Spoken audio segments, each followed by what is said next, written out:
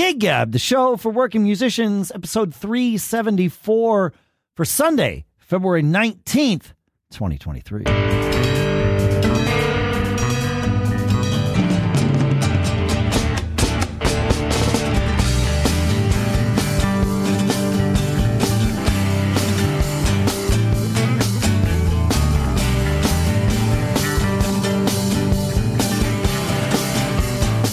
Greetings, folks, and welcome to Gig Gab, the show by, for, and about working musicians.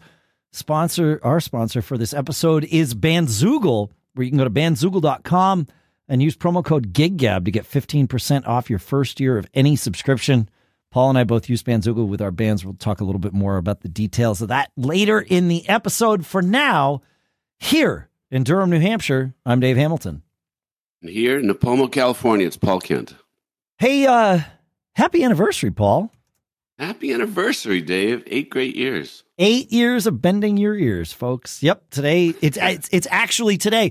And I at least didn't intentionally schedule to record on a Sunday because I knew today was the anniversary day. It was more the way our schedules evolved, I think. But I'm glad. Serendipity, here we are. So I like it. Here we are. Yeah. You have a better brain for this stuff than me. Do you remember what we talked about in our first episode? No, I don't. We should post the first episode again. Yeah, well, I mean, it's up there. It's there for the world. We share it on social. But yeah, I have not listened to the first episode in a while. And I don't know. I should look. I don't know if anyone has ever heard what we called episode 1. Because you and I did a couple of episodes as sort of a dry run to get our legs under us, if you will. Oh, before we actually created a social page and that stuff, right? Well, before we ever released an episode. So yeah, I don't. That's interesting. So you do remember? Well, I remember that we. My question is, did we call the first episode that we released episode 1? And as I'm vamping here, no one's ever heard episode 1 other than you and me. The first episode that was released was actually episode 2. So you got to post 1 now. You just have to. Yeah, I don't know that 1. I'm sure it exists in my archive somewhere. I don't know that we have to post 1. I would listen to it first before we decide that. Fair enough. Yeah. Fair Well, enough. we had never done a podcast together before. So the way you learn to do that is you just go and record. And we recorded. Our plan was to record until we felt comfortable releasing it, and evidently that happened. It didn't take long. The second time. Yeah, exactly. Right. But it certainly did not happen the first time. So maybe there was a reason for that. Maybe the first one was a lot of testing 1, 2, 3. It might have been. Testing. Technical. Yeah, test tube siblings, right? That's what you're supposed to say into the microphone. Right. I don't know. This show is obviously a collaboration with you and me and all of us here. You folks are very involved in what this show is. You send in your thoughts to us at feedback@giggabpodcast.com, and we react to those, we share those, we answer questions if there are questions, we share your thoughts.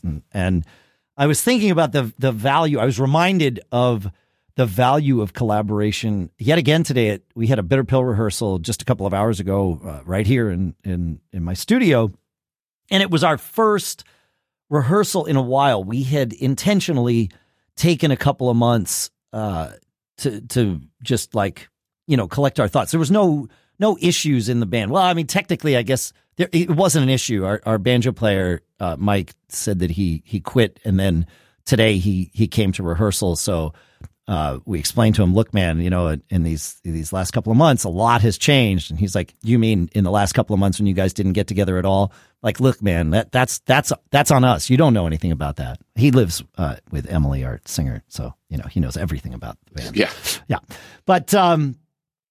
But we started working on, as we do at Bitter Pill rehearsal. We got together, we got our sound dialed in, we played a song that effectively was our sound check, a song that we've been playing for years, so that we could, just be Bitter Pill together.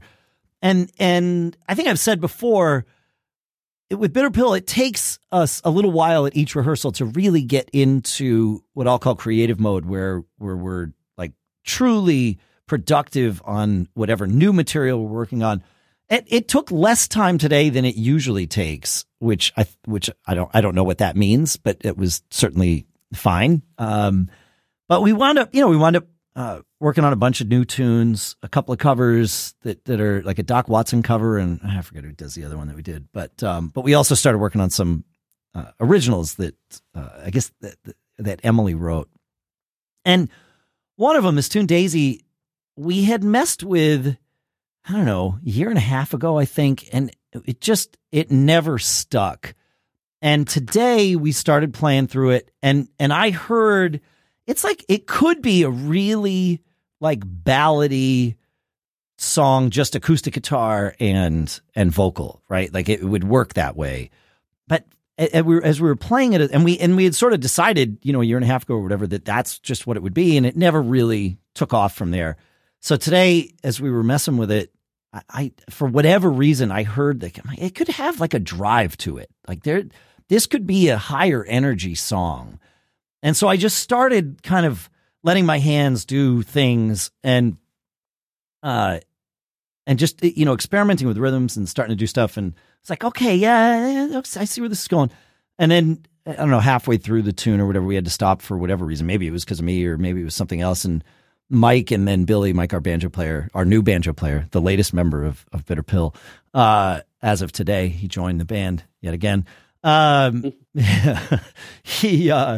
He was like, what you're doing there that's not working for me. And I'm like, okay, like, that's fine. I said, I'm not married to this. I said, but it shouldn't be I don't think the drum part, I don't think the best like version of this song is the drum part being just like a really laid back thing. I said, I think there's something to this. I don't know what it is yet, and so he and I sort of talked through it. He shared some ideas. Everybody's like shared ideas, and we played it again. And I was like, okay, it's getting somewhere. Okay, something. And then Billy had the idea, well, play the snare half as much as you are, like in terms of backbeats. There was some syncopation I was doing on the snare, but in terms of backbeats, he effectively said play at halftime, although he didn't quite say it that way. I was like, wow, I'm playing the hi-hat in like this sort of implying double time. If I play the snare halftime, so I tried it, and as soon as we got into it, it was like, oh, now this, like, to me as a drummer, feels like a second line kind of thing, because it's got these two grooves sort of happening, but it really, like, as soon as we all heard it, it was like, oh yeah, and then we finished the song, and they're like, okay, this is like getting somewhere. I'm like, yeah, wait, we got to roll tape here, because I will never remember what I just played. This is not a part that I would come up with. So if it leaves my brain, it's not just going to naturally come back. Forever. Yeah, it's gone forever. And so obviously we did record it, and thankfully we recorded it in two different ways, because one of the recordings I've since been told was nada. So hopefully what I have here works. But yeah, but it's cool. Just it reminded me of the value of collaboration. Yeah. Well, that's what I was going to say. That it's a band vibe. It's a thin line between people telling other people what to play and of a vibe of trust. Yes. Where you group problem solve together. Yeah, that's what it was. It was just like, every song sounds right in every band's hands, right? Original or cover. Correct. And sometimes you got to find the essence of something that matches all the individual styles that you have. I mean, it's a thing, It's a thing. I have the other side of it, where I have this group now down here in Nipomo that we just added a piano player. So serendipitously, someone I went to high school with, who I knew well in high school, really haven't been in touch, not even Facebook in touch. And then I saw he was looking for, on Facebook, a new home down here. And so I reached out and say, hey, if you move down, let's get together. He did, we did. Right. And great piano player. And so he joined that little trio that I had and has transformed it. I mean, it is so fun. Yeah, you sort of implied that last week. I assume this has evolved even more, huh? We played twice this weekend, and wow. It's a very different thing. And I very consciously, The whole exercise is for it to be a very different thing than other musical things that I do. Sure. So I am way less controlling about many things, and including, hey, these are winery gigs. They're pretty laid back. You can use charts if you want.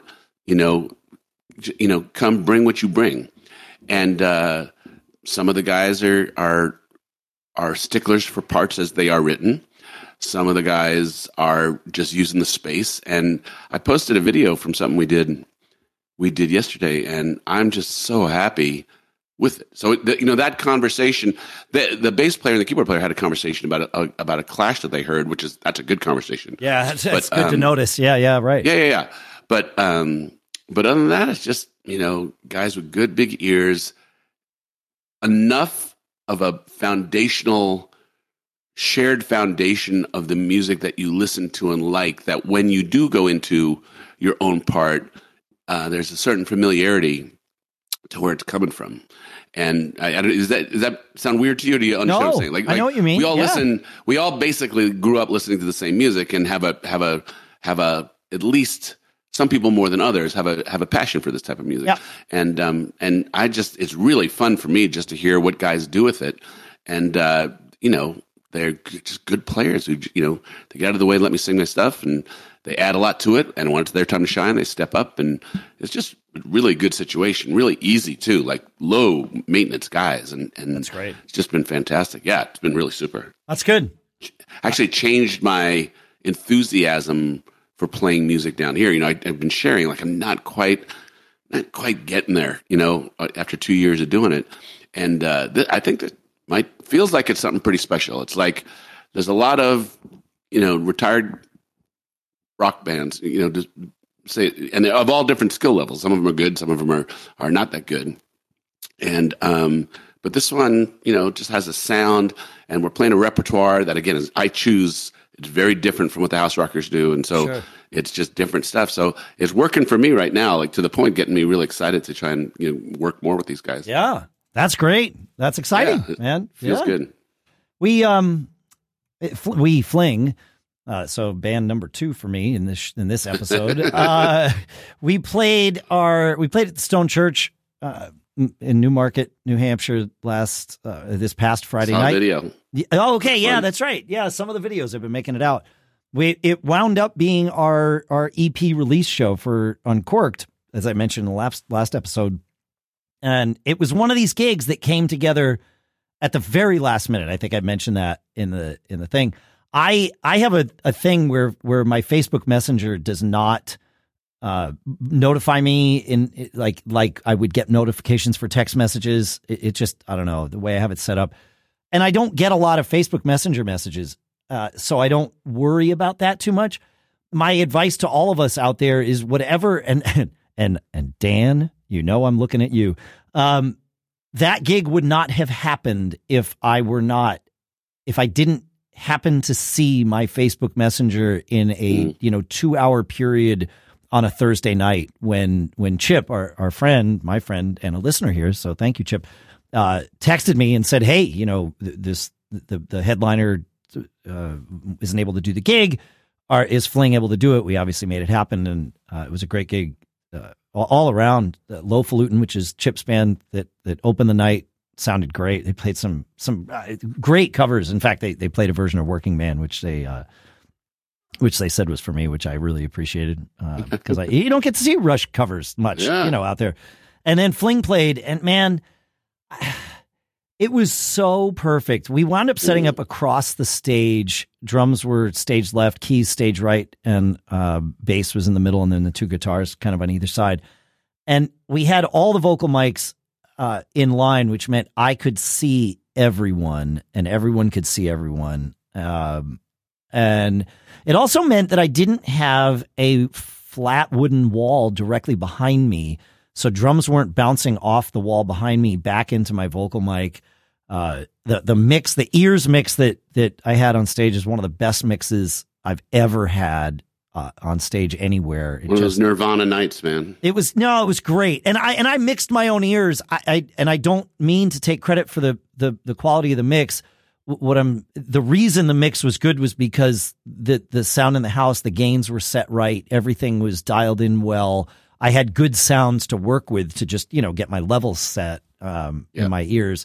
And harmonies especially, they were so much better than we deserve them to be in terms of the amount we rehearse and fling. I mean, and I mean, these are songs that we've rehearsed. It wasn't like we were just doing this off the cuff, right? But even still doing, 3 and 4 part harmonies all night long, and most of them, doing the gig, I'm like, man, these are like, everything's just locking in. It was comfortable and confident all night. And then listening back to the videos, it's like, yep, they were just as good as I thought they were. It's like, man, how fortunate am I that I get to play and sing with all these great bands. I mean, I had Bitter Pill today, I had Fling last week. So it's good. Uptown celebration. We had 2 people quit this week. So that. Wait, Paul, let me pause. I'm just going to give a thought about. Sure. Because I really want. You told me you were going to talk about Uptown. So yeah. Those nights like you're talking about with Fling, playing music is kind of like playing golf. Like 1 out of every X times everything goes right. Yeah. And it sustains you, yes. Through many bad rounds of golf, at least, right? Yeah. As you kind of bounce your way, you play for those nights when it all is butter. So I'm really happy you got that. It was such an important night for you guys. It was an important night in so many ways. And I think, we've done several, the few gigs that we've done leading up to this have all been acoustic gigs. And I know that helped, especially on the harmony side, but also just in the sort of dissecting our song side, and also me listening to our entire catalog of recorded music, last weekend when I was doing that drive down and back to Connecticut, I think also helped because, it familiarized me with the tunes, gave me some confidence and, all of that stuff. But those acoustic gigs where you can really hear everything and everything's exposed, especially vocally, really, helps us because we are confident singing together as long as we can hear each other. And we went into this gig and we could all hear, and it was great. There were no guitar amps on stage, I will point out. Both Mike and Russ went direct. And so I wonder it's interesting that you talk about helps. The need to hear each other. I get that, but I'll give you the other side of it. There's one band that is in the Bay Area that they had a night where something happened. They didn't have any monitors, right? Yeah. And they were spot on, right? Sure. And when I talked to one of the guys, he was like, well, literally, as long as I can hear the chord and I know my note, I'll take care of my business. And I trust that my other guys who are good singers also will take care of their note. And so, you can feel it in your body when you're out of pitch, right? Absolutely. No, and I've had those nights and then heard recordings back, and it's like, oh, yep, look at that. Aaron was where he was supposed to be. Mike was where he was supposed to be. Jamie's where he was supposed to be. And it all sounded, whoever was mixing the house made it so that you could actually hear that the 4 of us were all where we were supposed to be, and it was fine.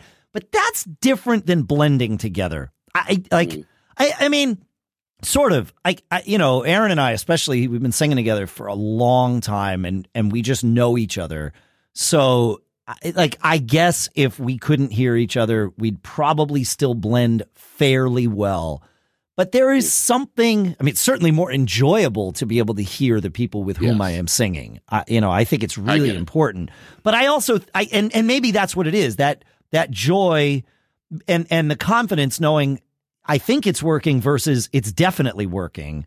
That's a different vibe. Yeah. You know what I mean? I would agree with that. But you're right. I was oversimplifying the problem. No, but there is something to be said for that.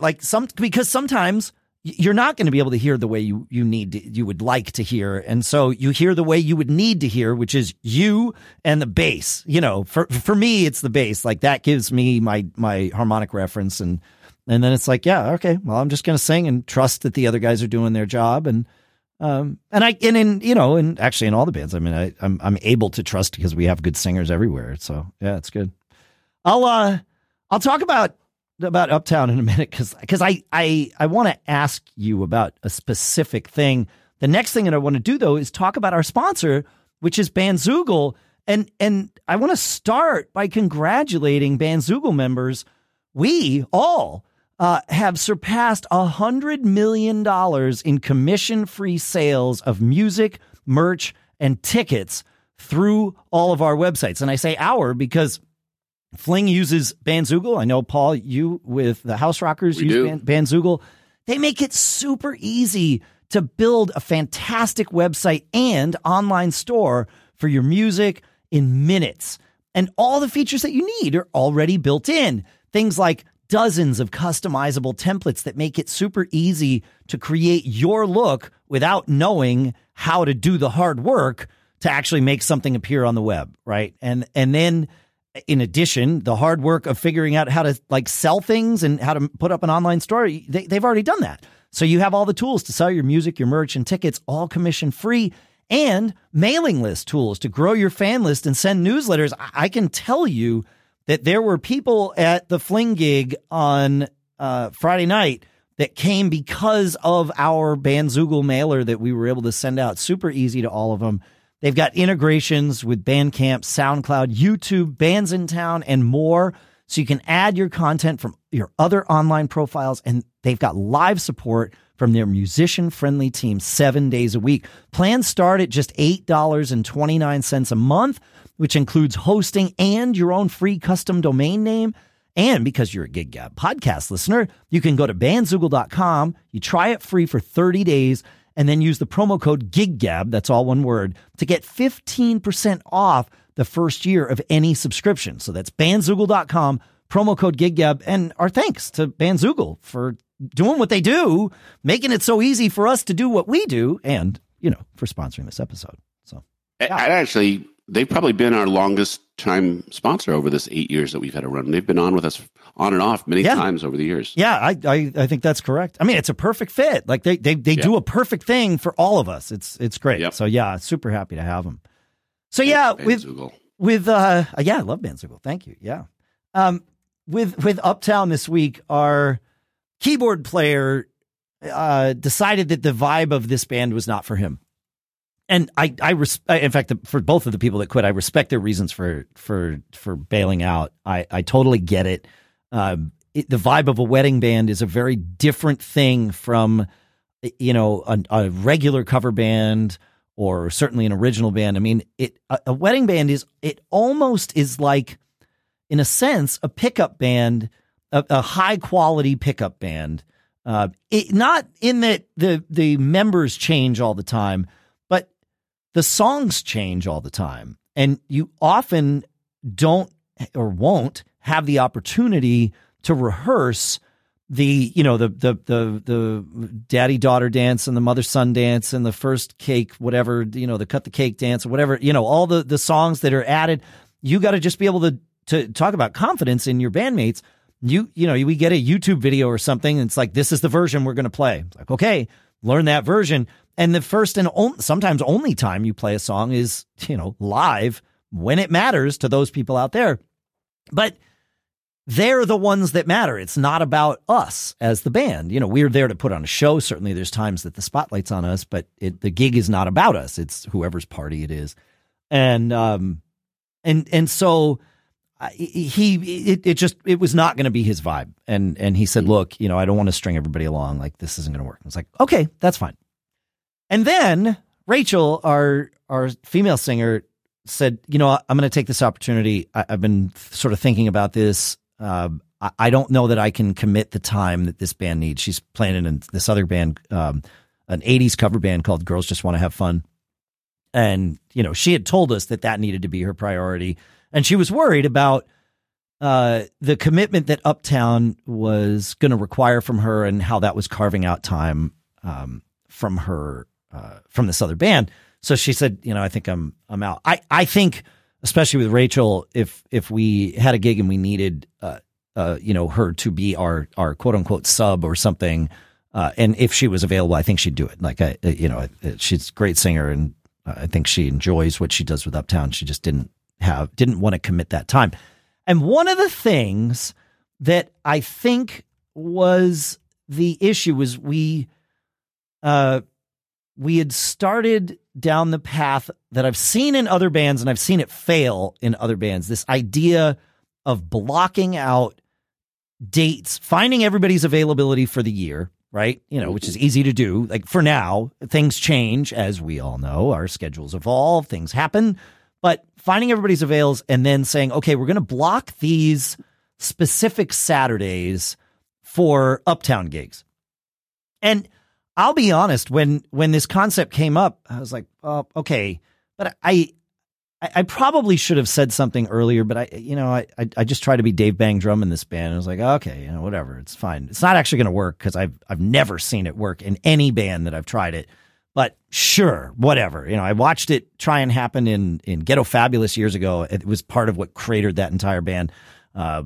Technically in Fling, we have Saturday or some dates blocked, but we've never played a gig on those dates because that's not how life works, right? Well, you're going to hate me on this, Dave. Okay, well, I right, but my experience with it has been, and this is, true of the two bands, well, three if you count Uptown, although it doesn't really count, is, you reserve the dates, but then what actually happens is the call comes in for a gig. The request is for one of the dates that's not on the reserved list. And so, the text messages go out. Hey, is everybody available? Yes, we're all available. Okay, great. Then you take the gig, right? That's how gigs work unless you're four-walling your own events. So this idea of reserving these specific Saturdays, especially with Uptown, which is a band that, basically, we did take a break for COVID. In fact, I'd said on the show, I thought that band was over. And then Gary was like, let's rekindle it. So it's a band that's essentially starting up to reserve all these dates with nothing booked. And now we're starting to get some stuff booked. So it's fine. But it's like, it's just unrealistic because that's just not how things work. So, so I think I know that's part of how I think that's part of what drove Rachel out because she didn't want to reserve these dates for no good reason. If she had gigs, I think it would have been on those dates. It would have been different. So, but you have some thoughts about this, yeah? Well, two things. One, for that band, which is a special event band specifically, you don't do public festivals, and you don't. Correct. That is a challenge situation for that. What was the agreement for the release date? If you're not booked 30 days in advance, 60 days in advance, the proposal you're not going to get a wedding 60 days in advance, right? Right. The proposal was 14 days, 2 weeks. Oh my gosh! Like what? That doesn't make any sense. Nobody's going to book us for their wedding in 2 weeks. That doesn't make sense. No, it would be like 60 days, maybe, but. Even that, why bother holding the date? We don't know when. Let's hold the date when somebody tells us they're having their wedding and they're considering us. Okay, that's a good time to hold a date, to make sure it's a fit. So the House Rockers, we've done away with this policy, by the way. So it defeated itself, right? Yes. Yeah. So the House Rockers, a little different situation because we do a lot of public gigs. So totally different situation. Yeah, that's that completely. Like I said, for special events, I can't see how a leader could expect people to hold those dates when it's musicians who want to work elsewhere. Right. If it's everybody who's just on an at will, good, but the likeliness of a special event coming in less than 30 or 60 days. I know that one of these online Gig Salad or something like that. Yep. All I get from those types of things are within 30 days. It's constant. And I've never been able to take one. I've never gotten a gig. I can't even remember the one that we use. It's not Gig Salad. It's another one. I've never been able to take advantage of one of the leads because we're never available within 30 days. So right. Anyway, so for the House Rockers, I think I've shared this before. That is actually how I run the band now, is I say in about November of the previous year, here are the weekends I'm booking for the House Rockers. Sure. One weekend a month, January through April, 2 weekends a month, May through September. Please hold these. The essence of the tacit agreement in our band is that you'll respect this process. Yep. And then I share, I do have a 24-year track record of filling dates. Right. We have great repeat business from these fairs and festivals we do. And so, when the offers come in and I start in October saying, all right, we're going to have a busy calendar. We have limited availability. Here are the dates. Who wants dates now? And I just start funneling requests into those things. That works. And then in the winter, I had booked, we're going to talk about our club dates, but I'd booked club dates, for the Saturday nights. And, I have good relationships with the clubs and I know I can book those dates and it's done. So that reserve this weekend for me, and it's not actually said explicitly But, if someone was to ask, it'd be, like 60 days in advance is, I think, plenty of time for someone to fill it with something else. I have 3 or 4 guys who are doing like solo things now. And everybody seems good with that. Same with rehearsals. Like the rehearsal schedule goes out way in advance. Well, rehearsal schedule is easy because it's just you, the band, right? So no, I agree. I'm just saying, like planning in advance and asking people to hold dates is actually how I run the band now. Yeah. Now, I do have one guy who's challenging this process. Okay, like a couple of dates that are booked, he's let me know he's not going to be able to make the dates, and I think I told you this. I sent the band a long state of the band note at the end that we use Slack. Yeah. A long state of the band. And I said, the essence of the agreement in this band is that I'm asking you to hold these dates. I have a track record for filling them. If you cannot agree to this, let's have a talk now and let's, be cool about it. We'll work something out or we'll part ways, but we'll part ways amicably. We'll figure it out. It's not fair. And I've always said this as long as I've had the band. I can't have a 10-piece band with, each week a guy thinking subjectively whether he wants to honor the commitment of the gig that we've accepted, right? And I've also shared, I spend a lot of time promoting the individual personalities in my band. They have gotten fan bases. Sure. And that's been a part of me wanting to get, an audience committed to the band, right? That's a two-way street for a leader because, if a guy leaves, he might take that audience with him. Takes the audience with him. Sure. Absolutely. But it's up to us to keep being great with whoever we sub the guy with or replace the guy with. So the concept of a two-way street is something I want to talk about in a little bit more when I talk about this club that we're have had some finality with.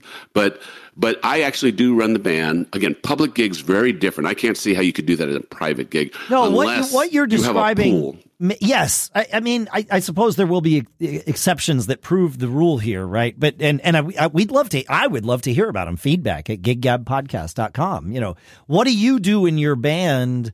How do you make sure you are carved out for this? I mean, and one could be the extreme that like Adam in the Van Band does, where there's subs for everything. And so he just books, and he knows his confidence comes, I believe, from knowing he's got a pool of people to pull from to assemble this gig together, by hook or by crook. Doesn't matter. We're going to make Adam famous. We are, I know. Yeah. If he's not already, he should. I think he already is. Yeah. I really do want to have him on the show because it just seems like a fascinating guy. Yeah. The difference would be the way you do things, you might also be the exception that proves the rule too, right? But you're doing it with public gigs, which, as I know because we've said it, we both agreed, like that's very different than trying to do that with a club band. But you're also an established thing. You've got gigs on the calendar. You're not like, I don't think it's the way to start a band up because it's just impossible to predict when people are going to want to book you. It's impractical. Yeah. Thank you. The only thing that you have is, and I know we've had several corporate gigs that happen every year. Yes. That they may not be able to book us on the first of the year, but if I send out this is likely to come in, and it's got evidently it's a $300, $400, $500, $600 gig for a guy. It's worth your time to hold off on this if the leader has a track record of closed in the business and working. So there's a difference between holding a date for a booked or even pending gig. Like we get those a lot with Uptown, where somebody says, "We're getting married on July 27th. We're considering 3 bands. Would you be available?" And so that's when you ask and answer that question. Are you available? That's when it's penciled into the calendar. And then can you send us your EPK and, all of the stuff that you do for a wedding? Yeah. What's it going to cost? And then maybe we do an audition for them where we wine and dine them a little bit and schmooze them. And then, they sign the contract and then it's locked. Or sometimes they don't sign the contract. But like in that scenario, it makes perfect sense to hold the date because there's actually a thing that someone else has expressed interest in booking us. The idea of holding a date. There's some reality to the date. Right. That's totally different than this idea of just holding dates in the ether. It doesn't, like, if there's no reality, I guess that's really what it is. If there's no reality to it, if there's no, let's hold this date because I know I can likely book us here. I mean, you ask people to hold dates. Well, let me ask you this. Of all the dates that you asked people to hold for this year, last year, let's use reality in our example here. How many of those dates did you wind up not working the band? Last year, I don't think we were quite as much on that process. We're, still kind of coming out of COVID. Oh, yeah. It took a little bit more. But I would say... In a normal year, how many dates do you drop? Get dropped because you just couldn't find something to fill it?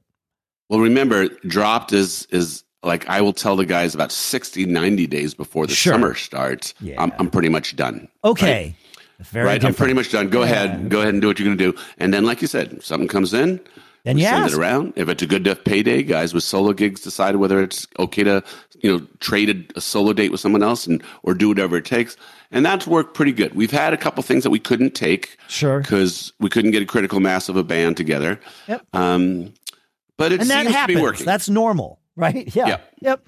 Okay. So I have to demonstrate as a leader. Maybe single digits per year. It sounds like, I don't mean to put words in your mouth, but just to answer my own question, it sounds like single digits per year. Yeah. Are you asking people to hold even with a 90-day out, and then it falls through? So I think that's right. Okay. Well, that's very different than, but there's a dotted line to this, and the dotted line is, where is everybody's tolerance for it? So if this is someone's only gig, right? If Uptown is the only gig that someone has, and they keep seeing opportunities coming and going because not everybody else is available, that creates a thing sometimes. Oh yeah. Right. Yeah. So, it's having everybody on the same page, which I think we probably talked about in episode 1 that we didn't put on the air. It was like the most important thing is everybody have the same agreement, and is it tacit and is it clear? Here's the time commitment. We are all committing to this. Here's how we're going to handle as many different situations as we can.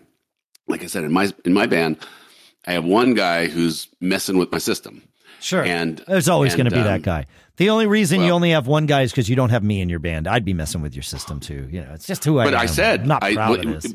But even if it was you, I would have said, well, as I shared, here's the system. This is the basic agreement we're all operating on. Right. Like your commitment is your commitment. I'm asking for these dates. I have a track record. If you can't do it, that's okay. Let's look at each other. But it can't all be your choice as to what gigs you're going to take and what gigs you're not going to take. And so, let's have a discussion about this, right? And I think that's fair. I think that's very that's fair. Part of being a leader is herding cats and getting people to reminded what commitment means. I told you, for years, when I got all my horns from a big band, and they're like salty, experienced horn players, right? They didn't look at being in a band as being in a band. They looked at it as, hey, it's just a chart. Someone can read it down. And I was like, no. I can sub it out anytime I want. Yeah, exactly. I'm like, no. I keep introducing you on stage. I'm trying to get people to know you. Plus, it's never quite as good. Plus, we have some charts that are, a little hard to read down. Plus, we have some flow to our show. This isn't a theater gig. This is exactly right. I mean, a theater gig, it's almost expected. The chart's the chart. There are some theaters. There's one, I think, over in Concord. I think it's in Concord. I've never played there, so I can't say for certain. But as I've heard, the rule is, you as a musician never sub a gig. If you agree to a run, whatever that run is, you are agreeing that you will play every show, not that you will make sure every show is played, which is the latter is sort of the standard agreement. Like, okay, yeah, I take it, and I'll sub it out. I'll find somebody if there's a date I can't make. And that's totally fine, as long as it's totally fine with, as long as your nomination for a sub is approved by the music director, which is reasonable, but yeah, your band is different from a theater gig or, any other. Yeah, that's right. Makes sense. So I saw this thing on Facebook, Paul. Can I take us there? Let's go, man. Just a couple hours before we recorded this, I saw a thing where you mentioned a club that you've been playing for a long time. I think I even sat in with you for a little bit at this club once, or maybe more than once, and in Los Gatos, where you used to live. And you've even talked about this on the show, but what you wrote in your note on the House Rockers page on Facebook was much more final than anything you had ever said here on the show, which is, we are, for now, ending our relationship with this club. It's just not the right fit for us. What happened? So there's a few things I want to talk about. And the first thing I want to talk about is, this is usually stuff we talk about when the red light is off, by the way, folks. So this is, right. I would ask this question anyway, but because you put it publicly on Facebook, I assumed that it was okay to talk about it on the show. If I'm wrong. Absolutely. Okay. I want to talk about it, actually. Okay. And the first the part axe about this is ready to be ground. I got it. Yeah. Well, sort of, but actually more it's about a very conscious understanding of the concept of leverage. Like, it was a calculated decision to actually, instead of just taking the things off my calendar, it was a calculated decision to say, we're not going to do these things. And, I hope people will read it, because I was fairly, I've been media trained in my life. I was fairly judicious about saying, hey, we've had a great run there. It's just not the right place for us anymore. Never say never in the future. But, it's not the right place for us. And, thanks to everybody who's come to see us over the years. So I want to start by saying it was not a fit of anger or vengeance that led me to that. It was actually a very calculated move. And the calculated move is this. Oh, it didn't feel angry or manipulative. It felt final. And it felt informative, because I know plenty of your fans have gone to see you and come to expect to see you on a regular basis at that particular club. That's right. So it was intentional to share that and share that away. And in my mind, your relationship with, when you earn an audience, that relationship is a sacred thing. And we talk a lot about what is your brand here. And I think in large part, my brand is accessible, and I think we're trusted. And so if we say something like, we're not going to do that anymore, people will hear it and get a very intentional message. And you read the comments, and it's pretty much what I had anticipated would happen. A lot of people saying, good for you, stand by your ground. And someone put a comment that said, whoops, someone ticked somebody off. And so, there is a between the lines about this, but again, it was very intentional. And you could say that airing your dirty laundry is just not a good business practice. Yeah, writing a song about other people airing their dirty laundry turns out to have been a fantastic business practice for one Don Henley. Very lucrative. Very lucrative, yeah.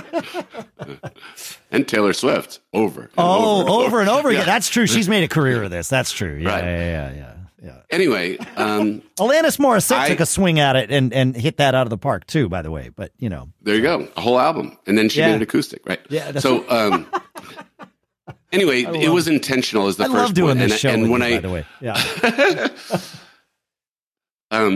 I definitely wanted to send a message to the people who follow us that, like, you know what, we take where we play seriously, and we want you to come to see us in places that we think are a good place for you to enjoy us, right?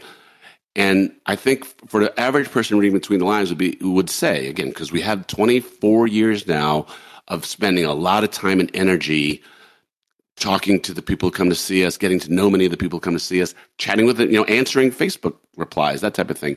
And that creates a brand, and a brand is something you caretake.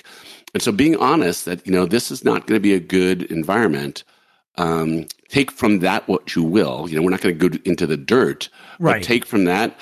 And, I think for our brand, that transparency and honesty held a lot of value. Does that make sense? It 100% did. Yeah. I mean, I know you. It was immediately obvious who wrote the post for the House Rockers. I mean, I assume you read all of them anyway. But I mean, I know you, and I know that you have been media trained. You and I've been through some interesting things together over the years, over the decades, where we've needed to leverage some of that. So it was like, yes, there's lots between the lines here that will never be shared publicly. And I didn't come into this asking for dirty laundry, or at least no more dirty laundry than has already been shared. But yeah, I'm actually going to go into what happened, because I think there's a good story there. Right. But I will tell you that in the couple hours since I posted that, I've had 8 bands, say what's going on, right? And I said, I'm actually going to do a podcast about it tonight. So, I'll talk to my friends. That's the media and I actually sent. This all went down last week, and I called the 2 or 3 closest bands to us, and just kind of shared. And so, let me explain what happened. So, this is a venue that we've had a 10-year relationship with. Yeah. The original guy who owned it 10 years ago, he was just getting back into the live music business. I think I've shared this in the past. He was really weary about whether he could make money on music. It's a bar. Right. And it's a bar that his father actually owned. So it actually been in the family for a long time. And he had shared with me, I kind of grew up in high school. When I got to college, me and my buddies were the bouncers at this bar. It's a big part of my family's history. It meant a lot to me to take it on. But I don't know if live music is a thing anymore. Everybody else is doing DJs. And I remember this was the place where they would have you play the early slot, and then a DJ would come in for the late slot sometimes. Right. Okay. Right. Yep. Anyway, he offered us a fairly low stipend, and I said, "How about this? I'm pretty confident we're going to bring a lot of people here. How about if we play for the door?" And he was flabbergasted at the idea that he wouldn't have to pay and have the liability, even as low as it was, for live music.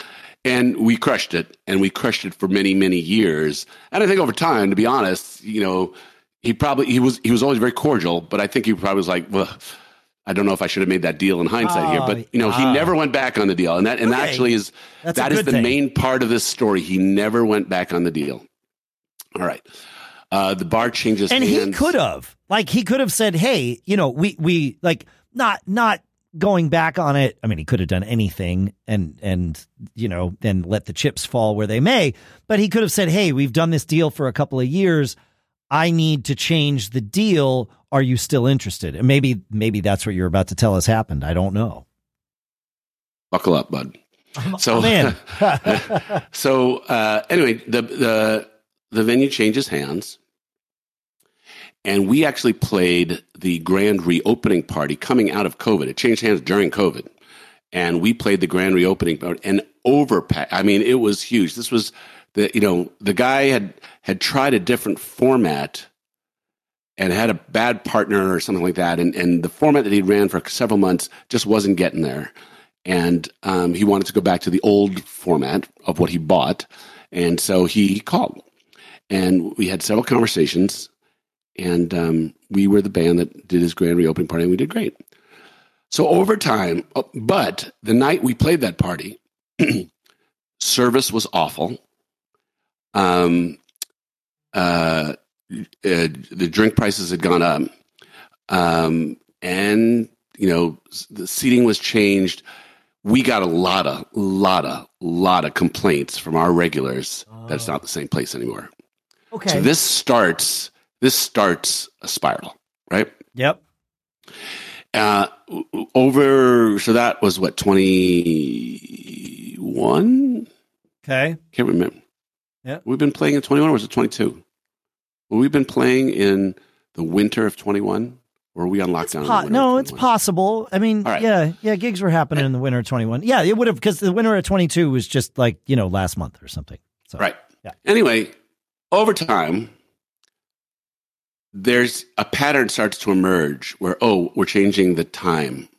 And it went from a 3-hour gig to a 4-hour gig, right? And we're getting the door, right? Okay, yeah. And the time that gets changed is not what we would have recommended for our audience. Now, remember, the essence of this, all bands were taking the door under the new ownership. That means all bands were incented to drive their crowds to these shows. They were bringing their crowds to these shows, right? Yeah. So like I said, over time, little things change. And actually, one night, we actually got bumped. We had a booked gig, and they decided to change the format. And they were like, yeah, sorry, we're going to commit to this format. And our band was wholly ticked off that on short notice, a club bumped us, right? Oh, yeah. Yeah. So that I would say that was the moment that things started getting really challenging, right? So we book a few more dates, and they are up and down. Our audience coming to the club has definitely changed. Hardcore fans we would still see, but a lot of the casual people that we would see, like if I was to say we would know 50 to 70%. Typically, it got down to like 25 to 50%, right? So who was coming to see us at this club didn't affect when we did our own 4 World shows. We still, so it wasn't that our fan base was changing. It was that our fan base specifically at this venue was changing. You calculate, it was obvious, right? Anyway, some great nights, some okay nights. I don't think we had a bad night, but I know we had one night that was clearly the lowest draw lowest take at the door. Anyway, I get a call, and I get a call last week, February, asking me how many tickets we've sold for our April date. Now, the whole issue of tickets is a bit of a weird thing, right? So we have an audience that for 20 years is used to just coming to the door, and we did some advance tickets, but we would have great nights and not do very much advance tickets. And we had a couple nights where, I mean, to the club's credit, they did a couple things, like they had some private areas where, those things people would want to buy in advance. And so that, we were able to make more money on those types of things. But still, we were bringing the people, right? Largely, right. It was, there's no home-based audience for this. Anyway, so we get a call. How many tickets have you sold? I said, it's not even up for sale yet. People don't buy tickets this far in advance. Yeah. Well, we're changing the format. No longer do the bands take the door. Here's our offer for you. So it was an offer, not a terrible offer, but it was a change. just right, the change. How many weeks out was this? How far out was this? April 8th gig was the next one, and it happened last week. So okay, so let's say 2 months. Let's give them 2 months. Okay. All right, so it wasn't the time of it. It was the change. It was the entitlement to change, and the take would have been half of what we would typically take there. Okay, yeah. And I was provided with like the agreement for this, and the agreement talked about the impetus to market the events by the band, and I'm like, you want me to market this for half the money that we would have gotten typically, right? To me, it was just a glaring issue, right? Yeah, I mean, so changing. I immediately said, when I read this thing, I said, no, thank you. I said, we're done. Sure. Went back to the band. The band was upside down, pissed off. Yeah. Upside down. They canceled that one date, and that was on short notice when it was, they decided to do a different format on one of the nights. And, it was like seething. Like the service was still not great. Our fans weren't enjoying going to this place. But, I would say my observation, roughly, 25% of the shows did really well. 75% of the shows, the bands weren't able to draw there. And the common denominator, I believe, is the service. Anyway. Yeah. So our group is really ticked off about this, and yes. And one guy in my group actually posted a much more angry, direct thing. Took it down. I didn't ask him to take it down. But he took it down. He thought better of it. Sure. And yeah. But the point of this is, and some bands will gladly take this new deal, right? Yep. But it's like we talk about, music scenes in every town, right? There are 4 or 5 piece bands that are taking $300 gigs because they just want to play, right? Yep. And you can't tell me what to do. And if I want to give it away, I can give it away, and all those types of things. But this felt like a moment in time, a line in the sand, a principled action, which I am very fortunate to have a whole band who, at the first sense of being disrespected, is happy to give the middle finger. I mean, literally, there is a radar there that is quite intense. And I feel I have learned quite a bit from that, because as a leader, I've wanted to take some gigs where they've, definitely called me out on it and said, not worth it, right? What's the point? Yeah. So, okay. Yeah. So this is interesting to me, because last week I shared a story about how a club, essentially canceled dates without even canceling them, right? Like they just weren't going to happen. And had I not asked, I don't know when I would have been informed of this. And it was just because they were, completely changing the way the whole venue and the restaurant operates. It's a wholesale change. And I was surprised at how I was just like, well, yeah, okay, that doesn't surprise me. I mean, it was a pretty low stakes gig. But a gig's a gig. And I've had some comments this week from folks who are like, you should be more upset about that than you are. I'm like, yeah, no, that's why I shared it on the show. I was surprised I wasn't upset. So I share that, both to contrast what you're going on with, or what's going on with you, but also to perhaps give some context to my reactions here. 2 months of notice to change a deal.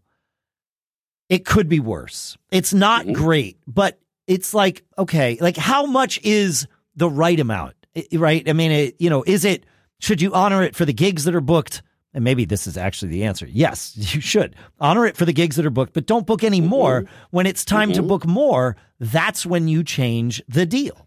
If you want to have a relationship with the people, if you just say, here's the new deal, take it or leave it, you may get a response that you're not very happy with. Yeah, well, it's the Darth Vader approach, right? It's I've changed the deal. So yeah, that is the right time to change the deal, is when there's new things to book. That said, 60 days isn't awful. If they change the deal, compared to if they change the deal like when you walked in the door on the night of the thing, like, hey, I know you sold all these tickets and man, thank you. But I just want to let you know, here's the new deal, right? Like that would be far worse than what they did to you. But what they did to you is bad compared to waiting until it's time to book the next round of dates, whatever that was. How many more dates did you have booked with this place? So you had April. How many past April did you have? 1. Oh man, they should have eaten those 2 dates and then booked and then offered the deal change when negotiating the rest. Yeah. Well, that is the obvious smart thing. But again, it's not like you had gigs booked. What did they think would happen, right? Well, it's not like you had 8 gigs booked, right? Like if you had 8 gigs booked, then I could see them saying, "Look, we can't. Like this is untenable. We're changing things. We just got to rip the Band-Aid off now." You had 2 more gigs booked. Why would they bother to poke the bear? Yeah, that doesn't make sense to me, man. I'm actually with you on this one. Despite being totally fine for whatever reason with the club that I talked about last week, I'm 100% with you on this. This was stupid. Well, again, this was 2 months, but it was we felt it was still blatant, and they had done it once before. There's 2 gigs. That's all that's left. That's all that's left. Like, it doesn't matter that it's 2 months out. It's just 2 gigs. It's 2 nights of their business that they could have just left alone, and things would have been, we wouldn't be having this conversation. If whatever, 4 or 5 months from now, they, you told me, oh yeah, that place we used to play all the time, we finished our run there and it's time to book new ones, and they wanted to pay us differently. And so we said, no. That would have been the end of the story. We wouldn't have gone on for 20 minutes about it because they weren't changing the deal midstream. Yeah, no, this was stupid. I think I would say that foolish. The other part of this that is kind of interesting is be weary of people who represent that they're doing something good for the local music scene. Some people are, though. I mean, wait, let me finish the thought. Okay, yeah. Creating low-paying gigs in challenging situations just so people can have a place to play, that's speaking to a certain segment of the music scene. And I would challenge and say what happens is you're probably going to get bands that will take challenged pay. Yeah. And then a good venue becomes an average venue or a mediocre venue, and it's not good for the music scene. So be careful what people think they know about how the music scene works. Yeah, I was impressed with the whole thing that happened with the Stone Church last week. We, as I said, we were added to the bill with a week to go.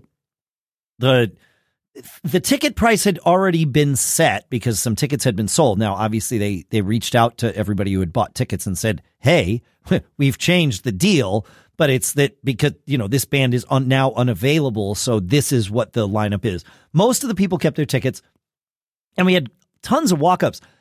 They kept the price at $15 if purchased in advance, and I think 18 or 20 at the door. Which I think is a fair price for the night. Unlike that gig I played in Boston a couple of weeks ago where there were 4 bands on the bill and they charged $5. $5. Yeah. What the I'm not doing it again, Paul. We're clicking the explicit button. Don't look over your shoulder. You're not going that way. That's right. I'm not going that way. But, and at the end of the night, and it was, the attendance was respectable. It was not packed. I've packed that place with both Fling and Bitter Pill before. This was not one of those nights. We did not pack it. We told people about this like 5 days in advance of the gig. Like people had plans. In fact, there was a huge hockey game happening on Friday night at the university at UNH, and a lot of people went to that. It sold out. That place has not sold out all year, right? So there were a lot of things, and also it was just short notice, but it was a respectable amount. There were many people that came from our mailing list, as I mentioned earlier. There were a ton of people that came from seeing it on Facebook, and there were quite a few of you listeners to this show who came, which is awesome. So thank you. At the end of the night, they asked us, and I give Chip and the folks in Low Falutin a lot of credit. They're like, oh, we opened the night, so you guys decided how to split the money. I'm like, no. You booked us for this gig. Like, we wouldn't be here if it weren't for you. So we split the bill. We split the money right down the middle. I'm like, Fling played 2 sets. They played 1. But they made the whole thing happen for us anyway. So we split it down the middle. Everybody was happy with that. Everybody wanted the other party to have more. To me, that's a perfect scenario in something like this. So it was like, great. We each walked out of there with $400. So there was $800 for a medium attendance night that, in the terms of the amount of time we all had to promote it, was a huge success. And it was great. Like the people that were there stayed till the end and loved it. So it was like, perfect. Okay. We entertained. Everybody was good. The club sold a lot of beer and food. Like everything was great.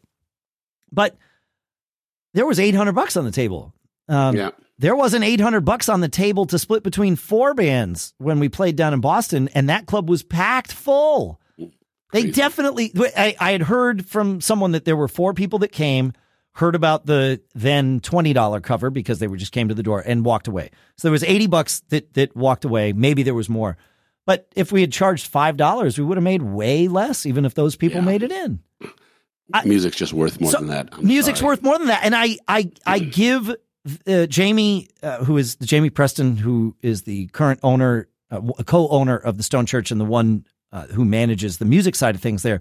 I give her a lot of credit for encouraging us to keep the prices at $15 and $20 for the night. I think she did a great thing. And I bring this up because she is someone who really does support the local music scene here and does things that in her mind really will further things along. And for the most part, they do. Like I'm sure she's made some mistakes. I haven't seen them. They're certainly, if they exist, and we all make mistakes, so I'm assuming they're there. For her, they are far and few between. She really is, focused on. Great. Yeah, it's great. Oh, and especially for that room. That room's got so much history, and it's so great to see it survive through. There's been quite a few things, but anyway, yeah.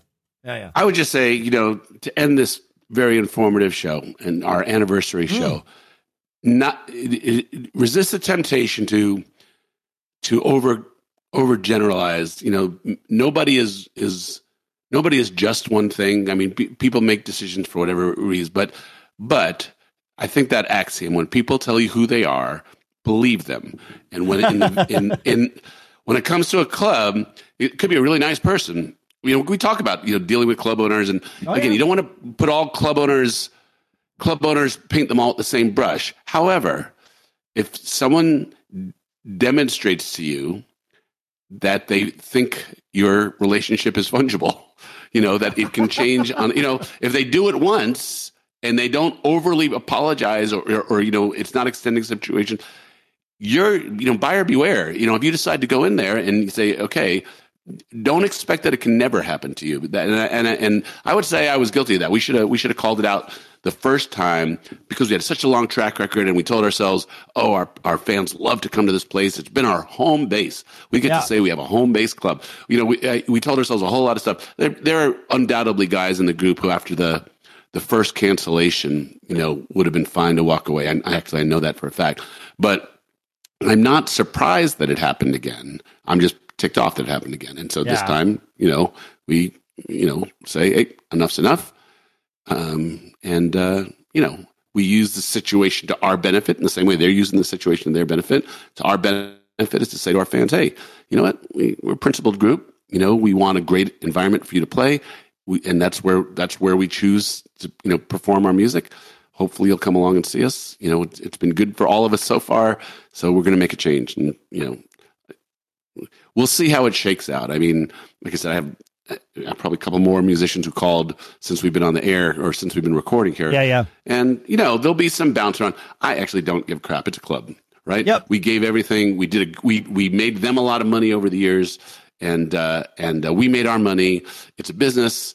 They did something that I can't be cool with business-wise. We're both moving on. If they want to say, blah, blah, blah about the House Rockers, they may do that. I'm pretty confident my relationship with my fan base is based in trust and honesty and delivering the goods of giving them more than anything. I don't think that they want those are parts of my brand, but at the end of the day, they want us to play good music in a place where they feel safe and happy and all those type of things. Yeah. No, I think that's my thing. I will acknowledge that there are two sides to every story. However, I can't imagine that if I were to hear the other side of it, that my conclusion on this would be radically different than it is. Like, you don't, why risk the PR of this? I mean, we just did a 30-minute segment on this. Like, we're still here. You did a post on Facebook that's been seen by hundreds, if not thousands of people. And this is going to be heard by thousands of people. Like, it's just not. You'll have to go to the show notes, folks, unless Paul wants to say the name of the club. I'm certainly not going to say it. Paul hasn't said it. You can go to the Facebook post. It is linked in the show notes at giggabpodcast.com if you want to learn what the club was.